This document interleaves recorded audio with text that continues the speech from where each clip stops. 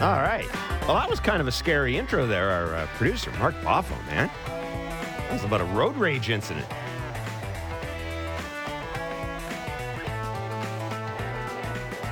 That's scary when that happens. Especially when the dude's got a pickup truck, because you never know. Take a picture of his license plate, call the police. It's real simple. That's what you do. There are better ways around it. Is there?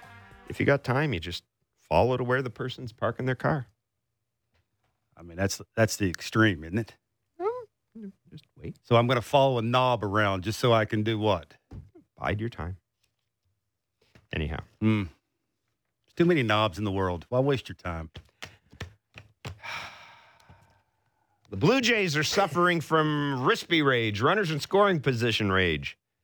Hey, they are have we checked the updated numbers? What did you tell me last night, Barker, on Blue Jay Central? They are the worst team with runners in scoring position. Their team average is like 20 points lower than The Diamondbacks. the Diamondbacks. The Orioles are 28th. Shout Diamondbacks out, are 29th. by the way. Shout out to the Baltimore Orioles. The Baltimore Orioles have become one of my favorite teams in baseball. As I look at the standings, they are tied with the Boston Red Sox. They're 10-16, and I love this. The folks at MLB.com have put the Orioles just in front of the Red Sox just because I'm sure they're saying, well, it's alphabetical because BA comes before BO. No, it's because they're poking fun at the Red Sox. So congrats to all you Red Sox fans out there waking up this morning. Enjoy your last place team. What? The Blue Jays lost 6-5 to Cleveland last night, Kevin. 1 for 10 with runners in scoring position. Oof. Zach Collins, the only hit with runners in scoring position, a 2-run double. There's lots of bad to talk about in this game. Let's get to the good, though. Bo Bichette, 3 for 5, a couple of runs scored. Vladdy homered. He scored a run as well after being hit by a pitch. So for one of the few times in recent days, the top of the order really driving the Jays' offense. Bad news? Well, this is good news. Alejandro Kirk hit a leadoff home run in the 7th inning, his first home run of the year. Bradley Zimmer bunts to get on base. Steals second. So you've got a man in second, none out. Raimel Tapia, who was playing for George Springer, who had the day off. Sure he did. It's into a grounds out, moves Zimmer to third. Bo Bichette pops up. Vladdy draws a walk. Lourdes Gurriel Jr. gets into a fielder's choice, and that was pretty much the end of things. What were those numbers? A lot. To Jays with runners in scoring position. So far this year, Matt Chapman, 5 for 27, Bo, 4 for 23, George Springer, 5 for 22, Gurriel, 2 for 21, Vladdy, 6 for 21. They have the third most strikeouts in baseball. With Alejandro Kirk, too, you forgot to say, is 1 for 15. Whatever. Well, that's your main guys. Guys that normally are coming up when it matters the most. You know, it's not about the role players. No, it's about the main guys. When they come up and they're not having good at bats, you know, we ask who would benefit the most with Teoscar Hernandez coming back, and everybody. I guess that's an easy answer. Anybody can say everybody. I think. Okay, thanks, obvious. But the one guy for me at least that's trying, not me. I think Lourdes is you can see it when they intentionally walk without intentionally walking. Vladdy, him standing over there going, okay, now what do I do? Yeah, although I'm going to say, there have been times during Teoscar Hernandez's absence, and we will deal with that, by the way. Teoscar Hernandez had another home run yesterday in Dunedin. There's a locker at Progressive Field in Cleveland with his jersey in it, spikes, the whole thing. It was thought that he might join the Jays tomorrow. It's thought he might join them today, although Dan Shulman telling sounds like he will join show. them today. He's just not playing today. Yeah. So it may be Saturday before you get to see Teoscar Hernandez back in the lineup. Having said that, again, as we mentioned, 1 for 10 with runners in scoring position. Not good enough against a Guardians team that came as advertised. They're just pesky. And there's no other way to describe that lineup. They're pesky. I was going to say, though, I thought there have been flashes this year where during Teoscar's absence where Lourdes Gurriel Jr. I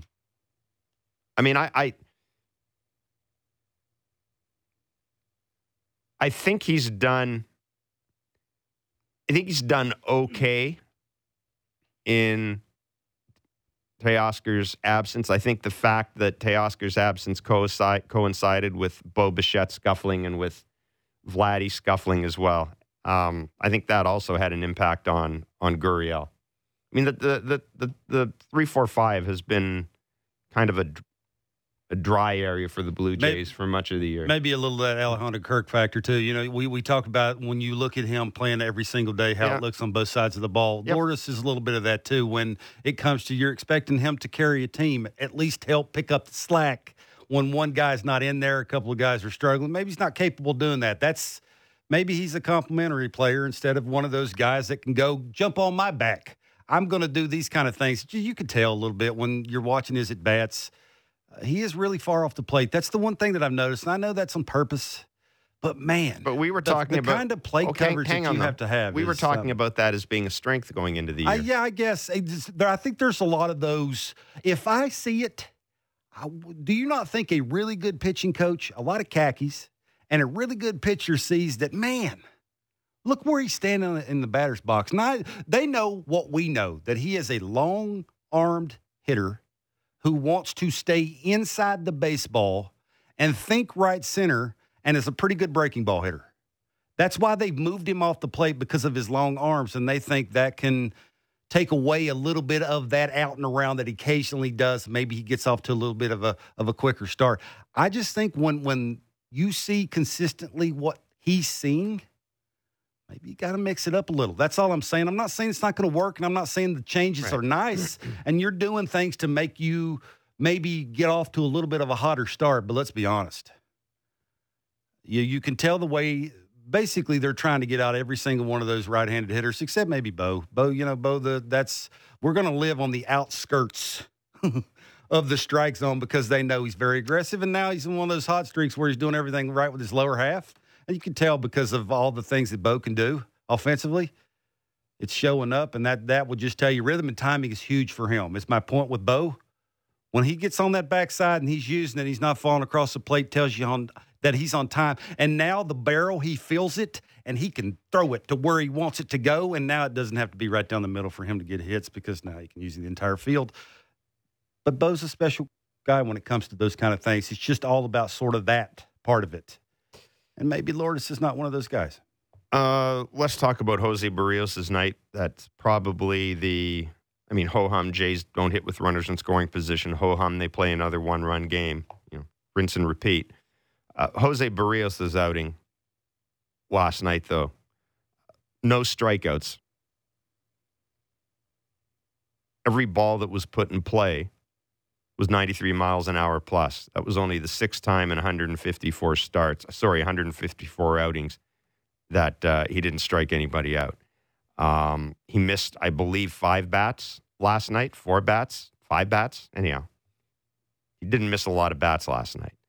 Now, we saw trainer Jose Menestrel and Pete Walker come out to the mound after that 4-pitch walk to Stephen Kwan. He stayed in the game. It was a wet, damp night. It had been raining from about the second inning on pretty heavily, or not heavily, but pretty regularly. It was obvious that Jose Barrios was not all that comfortable on the mound. He talked about he had a difficult time standing up, delivering his pitch. I've got to think that maybe the grip on some of his off-speed pitches was affected by that. But, Kevin, this is a guy who, and Jose Barrios generally doesn't make excuses, but this is a guy who's pitched most of his career in Minnesota. I would have to think he's pitched in colder, wetter weather than what we saw last night. What did you see, though, from Jose Barrios? Combination of a bunch of things. Again, I don't want to speak for him. Maybe that's the case. Maybe it was slick. He couldn't find the grip on the baseball. Yeah, it's possible. I guess for me, it was a combination of a lot of things. It was some bad luck. You could tell 2 strikes. They gave up 5 2-strike hits. Mm-hmm. 2 of those were for RBIs. One of them was for a homer.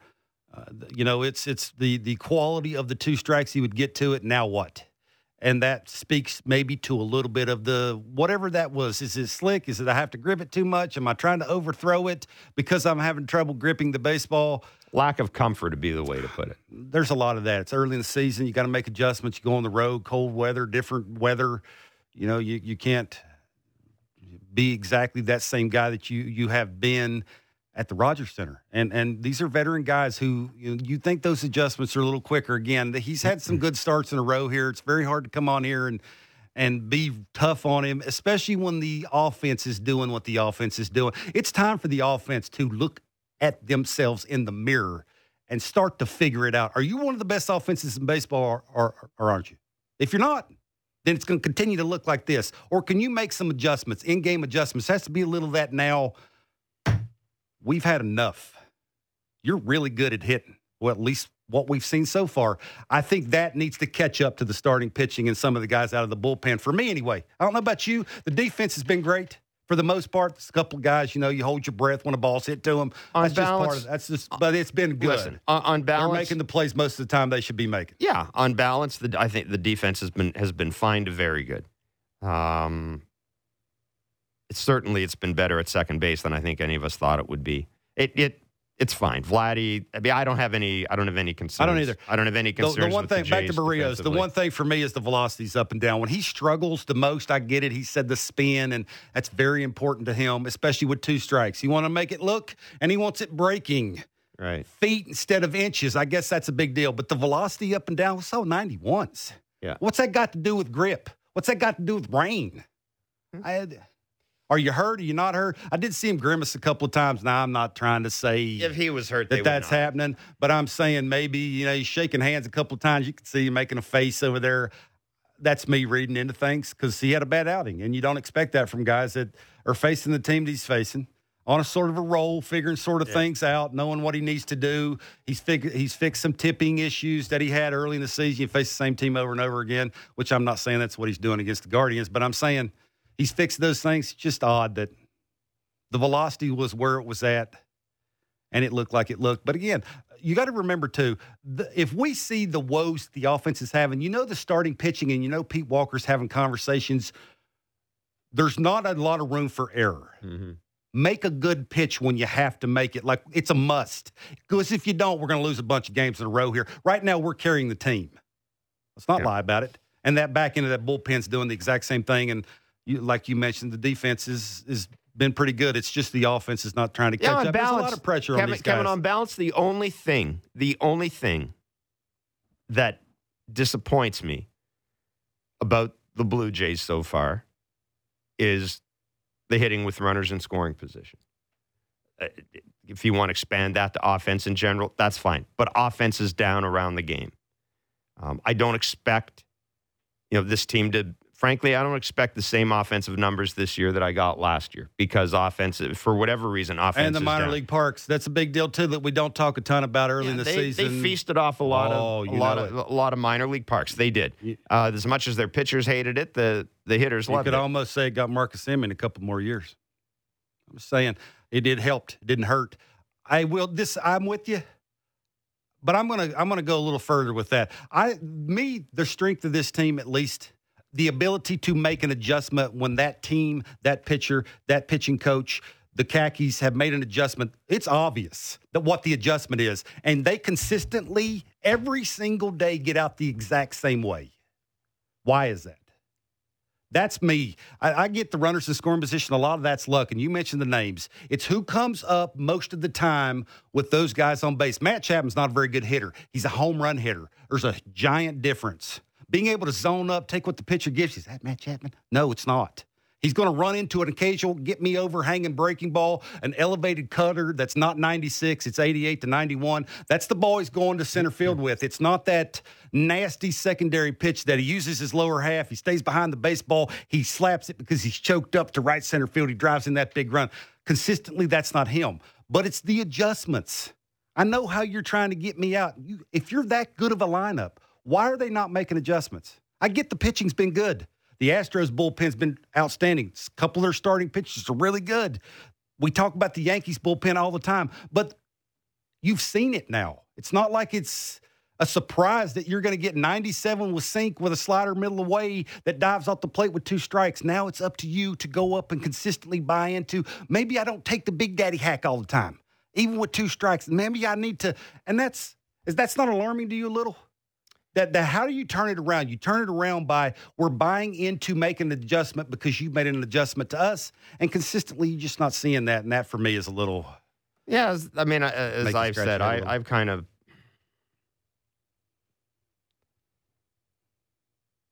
of decided, or I decided at least early in the year to wait a little longer than usual, just because of, as I said, of spring training and how different it was. But it's May 5th. It's at some point you've got your at bats, you've got the work in the cages. You're kind of the workload that you would have it this year. It's caught up now, that you would normally have. It's kind of caught up. You would think that if you hadn't had enough spring training swings to get ready, you've had enough time now to get ready. That sort of inability to make adjustments doesn't concern me. It confuses me a little bit, because we look at this team, we look at the core of this team, and I think one of the things we did see last year, even though, yes, they were helped by playing in minor league parks, we did see, and we have seen, growth in this team. If you look at a lot of the underlying numbers around the Blue Jays offense, think of what the Blue Jays were like a couple of years ago. They struck out a lot, and they've kind of they've turned some of those numbers around. Guys like Bichette and Guerrero, as they've gotten older. And maybe this is, they've been around so much now that maybe the adjustments they have to make are a little more difficult than the adjustments they had to make last year. Now they're making adjustments to adjustments. In the past, you were making an adjustment. Now you're making an adjustment to an adjustment. This is a third or fourth year through for you guys. And I'm wondering if maybe that doesn't explain some of this. And I also do think, I think not having Teoscar in there has made a difference as well. I don't know if you can necessarily measure statistically the impact of not having the guy in the lineup, but it's pretty clear that Bichette, Guerrero, and Gurriel aren't doing what we're used to them doing, and the common denominator and all that is that Teoscar isn't in the lineup. Aaron Civale last night came in with an ERA of over 10. First inning, he was atrocious. Gave up a 2-run homer. Yep. After that, it was basically elevated cutter. Struck out the next four batters. Big giant breaking ball. Struck out the next four batters. Big giant breaking ball. Now, if I'm standing on the on-deck circle and I'm watching my buddy get the big giant breaking ball, am I not going to go to the plate and go, hey, he can't hit it, I probably can't hit it. He's hitting in front of me. Probably a reason why that is. I'm hitting further down in the order. Maybe I should try and zone up and try and do a better job of getting a good pitch to hit. It's not like Aaron was throwing 97 miles an hour. This was my point is, sometimes you got to make those quicker adjustments because of who tomorrow is bringing against you. And it's games like that you need to get a little frisky. You need to make the adjustment. There needs to be a little bit more urgency to what you're trying to do. And that's my point is that at bat to at bat, even that pitch to pitch, if I see it, it is where it's at. And my swing looked the way it looked and he got me out or I was out in front or I'm doing something a little different. Why? Maybe they aren't, and it's like you said. Maybe the adjustments are just too hard for them to make right now. We're going to be joined, by the way, at 11 o'clock by Joe West, who recently retired as an umpire. And his podcast is called 5460, the Joe West Podcast, which launched on May 2nd. And it's going to be a lot of fun. There's going to be a lot of stories told. Joe is a very good storyteller. He's a very nice man, too. So we're looking you listen to him talk, he's a very nice man. I've been lucky enough to meet him off, but he's fun. He is. He's fun. Yeah. I don't want to get into the whole umpire thing right now because we did that a bit yesterday. Hyunjin Ryu, by the way, will make a rehab start in Buffalo this weekend, and we also mentioned Danny Jansen will be down there catching him. So Danny Jansen appears to be on the way back as well. Last night, I mentioned Kirk gets a home run. Zimmer leads off with an infield bunt. Steals second. We talked about this a little bit on Blue Jays Talk. I understand that you need to get Zimmer to third in order for the sac fly to be in play. I did wonder, though, whether or not you wouldn't have used George Springer for Raimel Tapia, whether or not you wouldn't, because you eventually did pinch hit George Springer, who's not, as you've mentioned, it's a difficult thing to do. We saw again why in the ninth inning. George Springer pinch hit, struck out. Would you have used George there as kind of, you come back, you do have a little, I'm not going to say momentum because I don't believe in momentum, but you've gotten into their bullpen now. Kirk's just hit a home run. Zimmer's on base. You're doing what you're supposed to do if you're the Blue Jays. You're putting a little pressure on these guys. Would you have thought about putting Springer in there to pinch hit? Maybe. Understanding that, again, you have to ask George how he feels doing it, who he wants to face. You have to be, doing it in advance. George Springer's not used to pinch hitting. Can I ask you the this, best pinch hitters are told way beforehand on when they're going to do it. Okay, that's right. But you're also, that if you use him in the ninth inning, you're going to face the dude throwing 101, 102, Emmanuel Clase. That's going to happen. And I'm going to ask you this. Would you rather have George up there against a guy throwing hard than... I'd rather have George starting. Okay, George didn't start. But what I'm saying, if you had to pick and choose, do you like your chances? It's an impossible question to answer. I know where you're going with this because of the way they're doing and who was coming up. Tapia's leading off. How's he doing against certain guys? You think he struck out 3 times yesterday, or what was it, 3 times? Twice. Yeah. The at-bats didn't look great. He was out in front a little bit. He got some good pitches to hit. He just wasn't hitting them. Maybe it's because you move him around the order. Again, the routines even look a little differently with guys that are role players. Springer was given it. Yeah, Springer didn't start yesterday. Listen.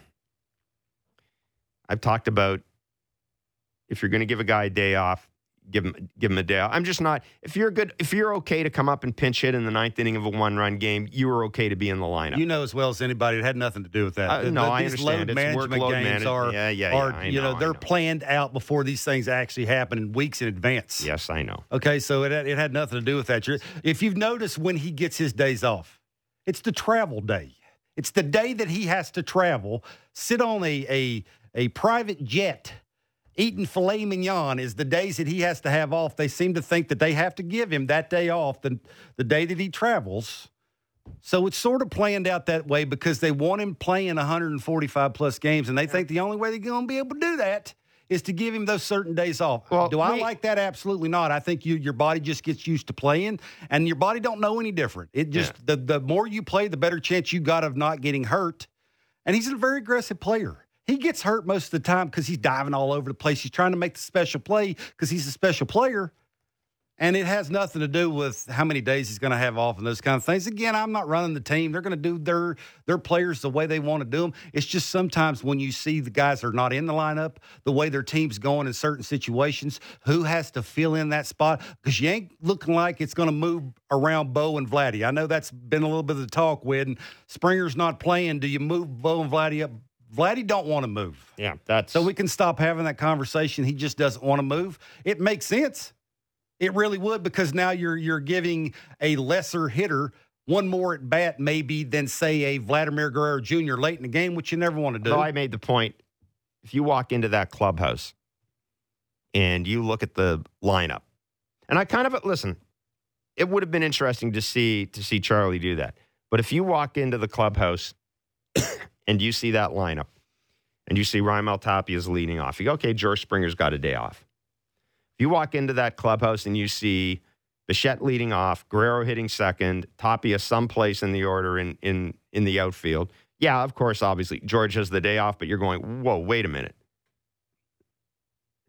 They've completely rearranged the batting order, something they haven't done in the past, something Charlie has not done this year. And Charlie used to get a lot of grief because he changed the lineup too much. So this is something they haven't done this year. I think that's part of it. You know, we talk about how one of the things a manager does is communicate and all that. I also think that they are very aware of doing something that kind of looks like you're panicking. They're not going to do it. It's not going to be a surprise to the main players that know what would happen. It would happen on the plane ride. Charlie would walk up to Bo. Charlie would walk up to Vladdy. But the point is, he would sit between them on a plane and go, "Hey, here's what we're thinking." There's still George that is shock not playing factor. tomorrow. Georgia's not playing tomorrow. You guys know that we're hitting $1.68 with runners in scoring position. We are last in baseball. We shouldn't be last in baseball. Occasionally, he's probably having this conversation. You know me. I'm not going to mix you guys up. I'd never change it. You guys are the best. When you guys are going, we go. And we don't want to rock the boat here. But we are hitting $1 and some change when it matters the most. And we're not having our best guys in the lineup. What do you guys think? I'm sure that's that's how you work it. What do you think? I wonder, too, if you avoid doing something too dramatic without Teoscar. Again, knowing all the thought that goes into the lineup, I wonder if that isn't part of this equation too, because we did have a caller say on Blue Jays Talk yesterday, look, resting George Springer is fine. Why don't you wait until you've got Teoscar back in the lineup so you can take George Springer's? That was your point. Yeah, it's planned already. This is probably planned on opening day. And let's be honest.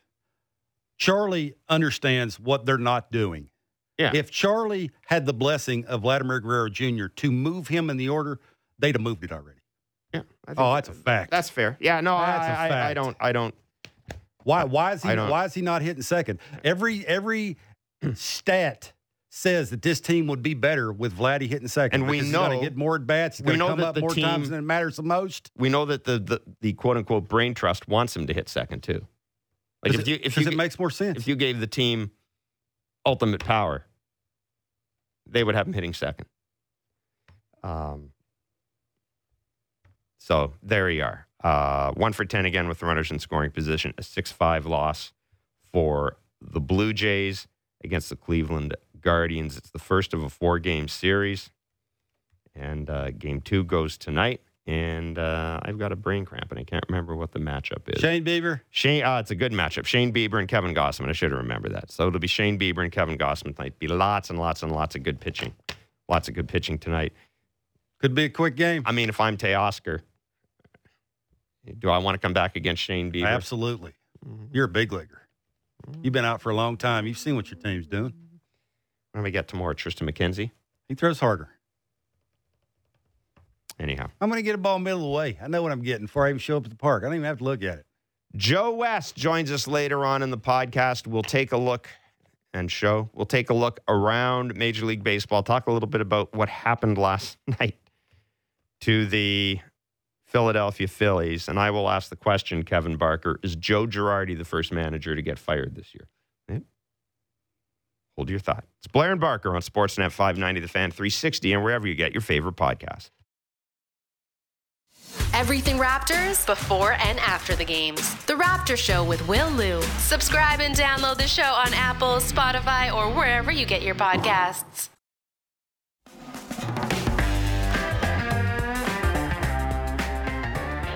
Starling unloads one, deep left center. Back to the warning track goes Herrera. Near the wall, it's off the base. Here's Nimmo around third. He'll come in to score, and the Mets take the lead.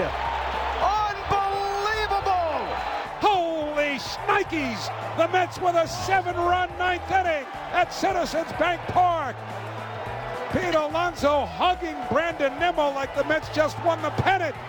They've done it in the last few at-bats against Corey Knebel, the Phillies closer. And if this turns out to be a season to remember for the New York Mets, you'll be thinking about this ninth inning for a long time. Courtesy of our friends at WCBS, the Mets flagship. The Mets beating the Phillies 8-7 last night. Starling Marte, the double driving in the go-ahead run. They were trailing by 6 runs going into the ninth inning. It's the first time the Mets had erased a 6-run deficit since September 13th, 97, when they scored 6 in the bottom of the ninth to beat against the Expos, when they were trailing 6-0, turned into a 6-6 deficit. Bernard Gilkey, talk about a blast from the past, would walk off the Expos with a 3-run home run in a 9-6 victory. And Jason Stark had a stat about that was something like the Mets were 0-330 games in which they were losing by that much in the ninth inning. It's one of those stats, right? It's remarkable how many teams lose a game when they're down by 3 runs and there's 2 outs in the 9th inning, right? It's remarkable how often they go on to lose. Anyhow, the Mets, the magic of Buck Showalter settling in here. As a matter of fact, that comeback has happened only 3 days in the 60-day history of the Mets. The other time it happened, this type of a comeback, July 17th, 1973, against the Atlanta Braves. There are some people in this room who thought the Philadelphia Phillies were among the best teams in baseball. Best teams is strong. Did you not? I said excuse me. You had them going to the playoffs. Yeah, because I said they were going to win the division. Yeah, you had them winning the division. Didn't you have the Marlins making the playoffs? Like, we're going to go down this road. Take a look at the Marlins right now compared to the Phillies. Yeah. I like their chances better. You do? Quick question. Joe Girardi has another year left in his contract. It's an option year. The Phillies didn't exercise the option this year, which generally you do if you really want the guy to stick around. Joe Girardi, the first manager to walk the plank this year? Maybe. You'd have to really dig in and see why they're losing. Does it have anything to do with Joe Girardi? There are, like, you know as well. There are some markets where it doesn't matter. So you just answered your own question. Yeah, there are some markets where it doesn't matter. It doesn't matter. You're losing. The manager's got 1.5 years left in his contract. Put 2 and 2 together. See ya. A lot of expectations there to win. So probably yes, he has to turn this around and start winning games and having stop having the losses look the way the losses have been. I mean, looking. the easy answer would be Cincinnati, 3-22 Cincinnati. But that's that's not a manager firing. That would be putting someone out of their misery if we were going to do that. But yeah, look, the Phillies. Man, I mean, they're wasting another year of Bryce Harper. It's just not a very good defensive team, and good. Which isn't a surprise when you look at the players play they good sign. Defense. They don't give good teams like the Mets. The Mets are a good team this season. They do things right, and they got really good players believing.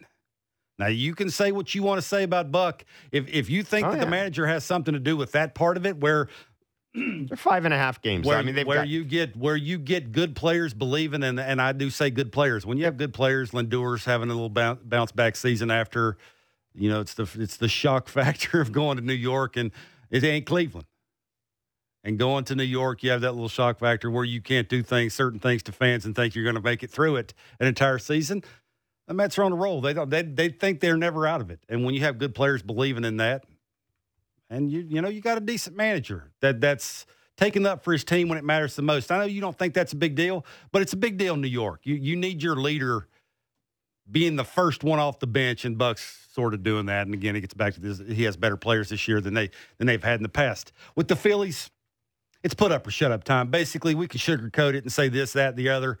You got decent enough starting pitching. You should be able to get things done. Your bullpen is a little bit better. It has a few more veteran arms in there that should be getting people out. Has to be a little that. It gets back to the Blue Jays. You think about eating money, and you have a Blue Jay way. Phillies need a way. You don't play well, you ain't playing here. And I think that's sort of where that front office, that organization is sort of coming here. And when you're Nick Castellanos come out and you're Bryce Harper come out and say doesn't get much worse than it is right now, that's your best 2 players. That's your best 2 hitters. Yeah, I mean, things need to change. Look, this is a lot of people predicted this. The Phillies seem to spend money for the sake of spending money in the free agent market this year. Kyle Schwarber is a fine addition to the right type of team. I think you bring Kyle Schwarber into a team that's a pretty decent defensive team, and you play around with it. Like, Kyle Schwarber would look great on the Jays. But, man, with the Phillies, it's just I look around that team, and I look around that outfield and that infield, and if I'm a Phillies pitcher, ball's in play, it's like 50-50 half the time that I'm going to get a play made. It seems to be, it's a weirdly constructed team. When you hear good teams talk, constructed team. When you hear good teams talk, and they're trying to out-thump everybody. They play in that little bandbox in Philadelphia. They think they can out-homer people, out-hit people, win a bunch of 9-7 games, when Pitching is much better. They're throwing a lot more breaking balls. It's a little harder to string together consistent hits like that and score that many runs in a certain game. It's just for me, you hear good managers talk, you see good teams play. What do they not do? They don't give other teams extra outs. That's what the Phillies do. They're better base running teams when you're a good team. Talk about the Blue Jays all the time, going first to third. That's why you see the players that are on the team with the Blue Jays. Sometimes you scratch your head on why the Zimmers are on the team. Well, it's first to third, it's running the bases, stealing a base late in the game. It's making it a little easier to score runs. It's manufacturing runs. Nobody ever uses that word anymore, but the good teams are trying to do that. I say it.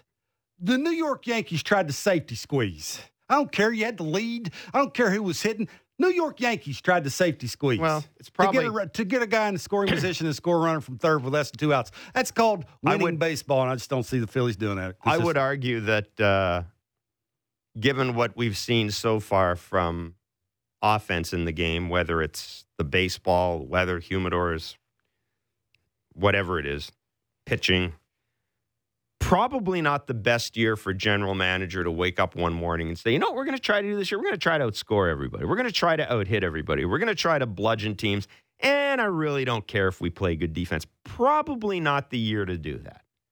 Probably not the year to do that. Now, bringing in Nick Castellanos with Bryce Harper and Kyle Schwarber, that's three pretty good hitters right there in a row. Sure, yeah, but some balance and some guys getting off to some slow starts that they can't. But Kevin, that doesn't count on. But it makes you. Yeah, they are. They are.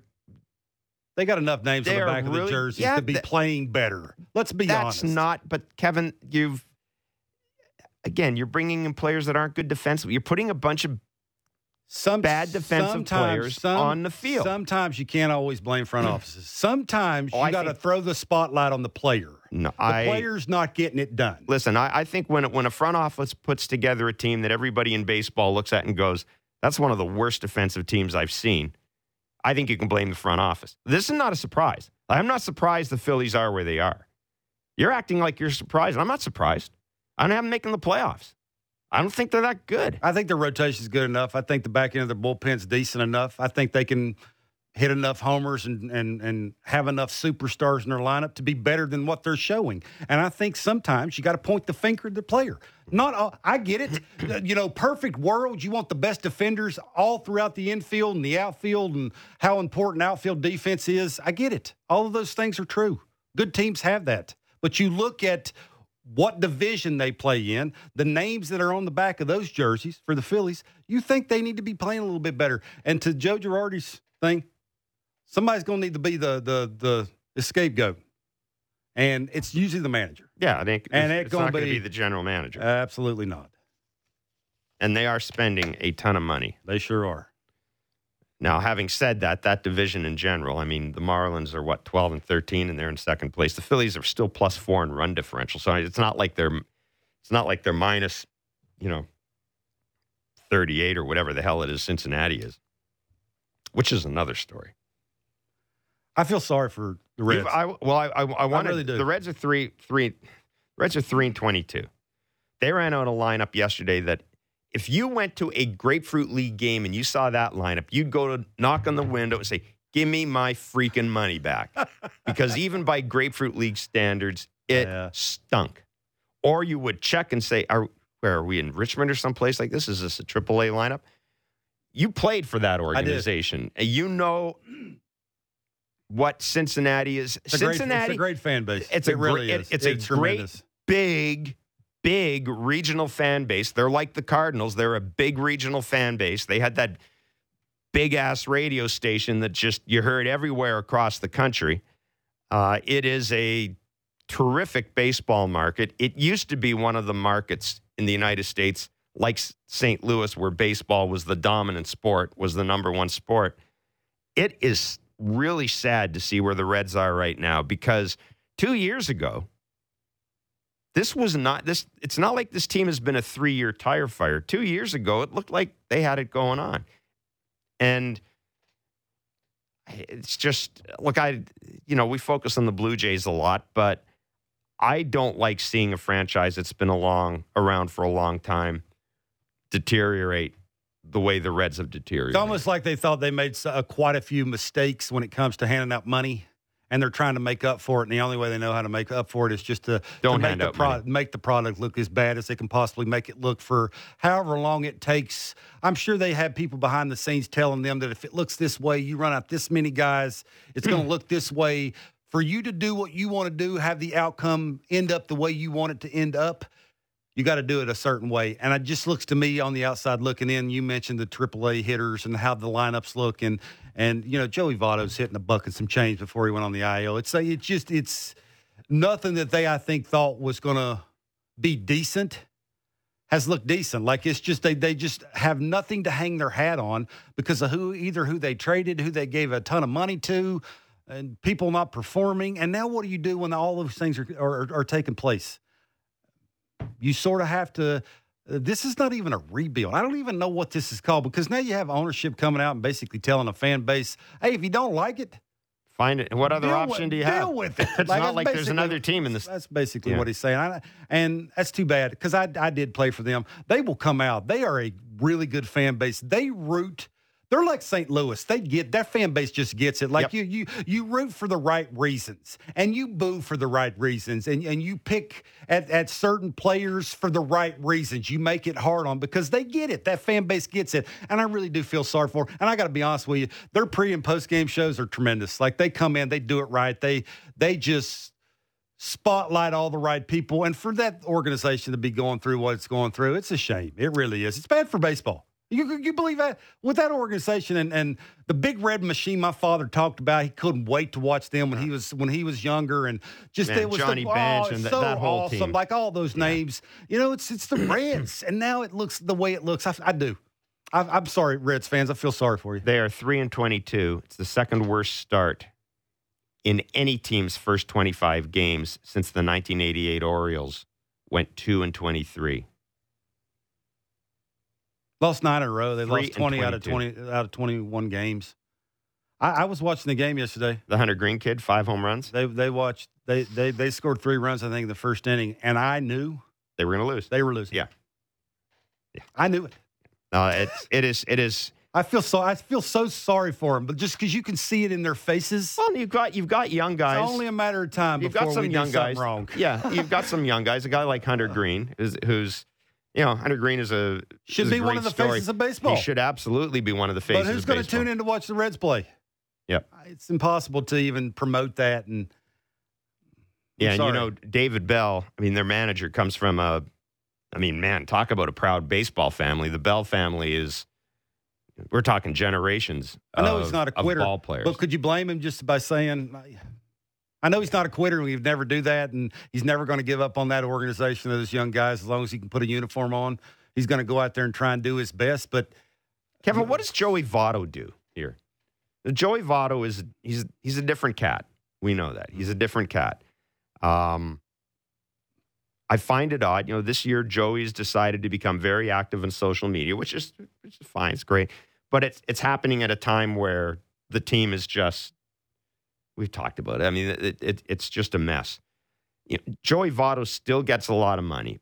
He's going to get a lot of money paid to him next year as well. But you know what? Based on where some of the salaries are going in baseball right now, if I'm a contending team, I'm taking a shot at Joey Votto. Yeah, I'm not. Let me ask you a serious question. Taking a shot at Joey Votto. Be honest with me. You think the Reds overpaid for Joey Votto? His contract, do you think that's way too much money for Joey? Be honest. Not way too much. No, not at the time.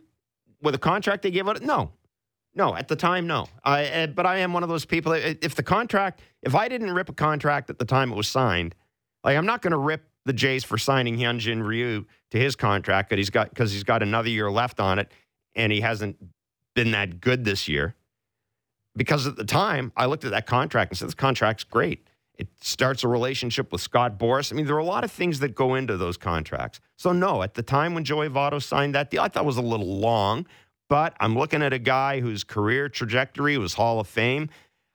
It was a team. We talked about this. It was a team that looked like it had turned the corner. They had some good young players. They appeared to have a committed ownership group at the time. I had no problem with that deal. I think the Reds are telling you without telling you that they overpaid for him and they gave him too long of a deal, too many years, too much money, and now this is what it looks like. because they're trying to make up for it. It's for me. I know I'm not going to speak for Joey because I don't think he can. Yeah, he's probably one guy you should not speak for. No way I'd even try. But I know if I were him, I would want to honor everybody that's on that team. I wouldn't worry about what's going on in the front office or how the owner's talking about fans. I'm not worrying about that. You're paying me to play a game.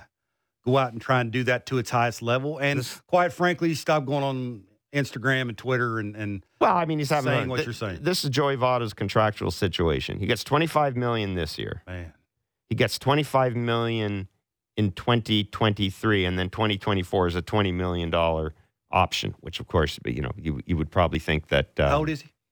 39. He is 38 this year. So you would give a 38-and-a-half-year-old. What was he hitting before he went on the IL? It says right there. Like a buck and some change. You give him $40-ish million to end out his career because obviously the Reds have to eat some money and you'd have to give up a prospect or whatever and take a little bit of that money. It's worth it to you? For me, it is. If the Reds are going to eat some of that, and then you get into that whole balance. The more money you eat, the better your return is going to be.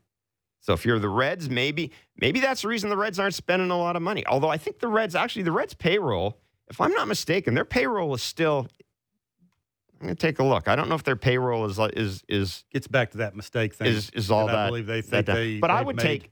If the Reds are going to pick up a certain amount of money, I'd absolutely take Joey Votto. Now he has a no trade clause, but I'd absolutely take Joey Votto. Stick that bat number 2 in anybody's lineup. He ain't hitting number 2 for me. He's hitting a buck and some change. But he's taking Joey bats Votto. away. Is he?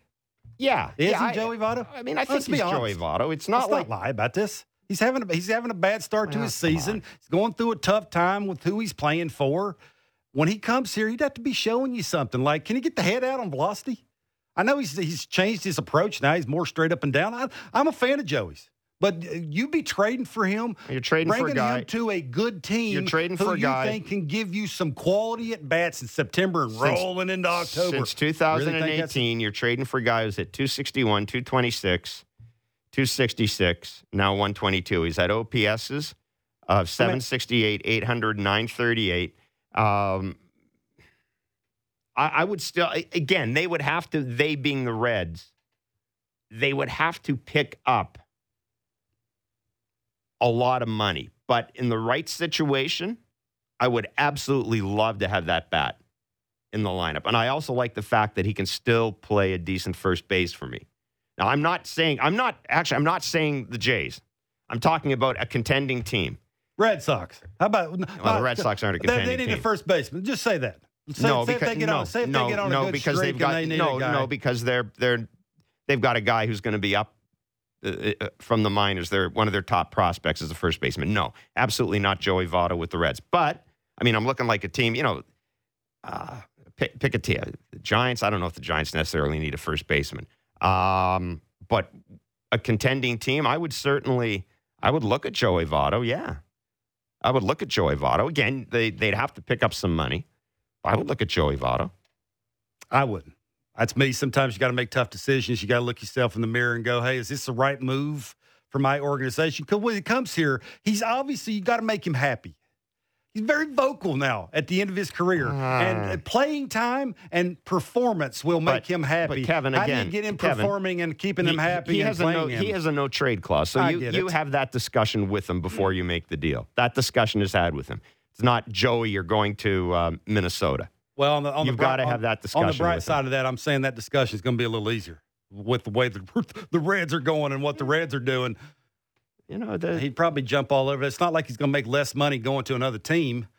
That team, that organization, they'd be thinking about things in a different way. Sometimes guys are happy where they are. They'll look at Carlos Delgado. Sometimes guys, obviously, he's not happy by what he's saying on social media and things like that. He's been pretty measured. Anyhow, I feel sorry for the Reds. I hope it gets better. It ain't gonna. No, but hopefully they don't lose 120 games. Yeah, there are franchises I would like to see lose 120 or 130 games. They're not one of them. Me too. I'm with you. Absolutely not one of them. Joe West was an umpire. He's now host of a podcast. We might have some questions for Joe West. I'm looking forward to this. Joe West joins us next. It's Blair and Barker on Sportsnet 590 The Fan. 360 and wherever you get your favorite podcast.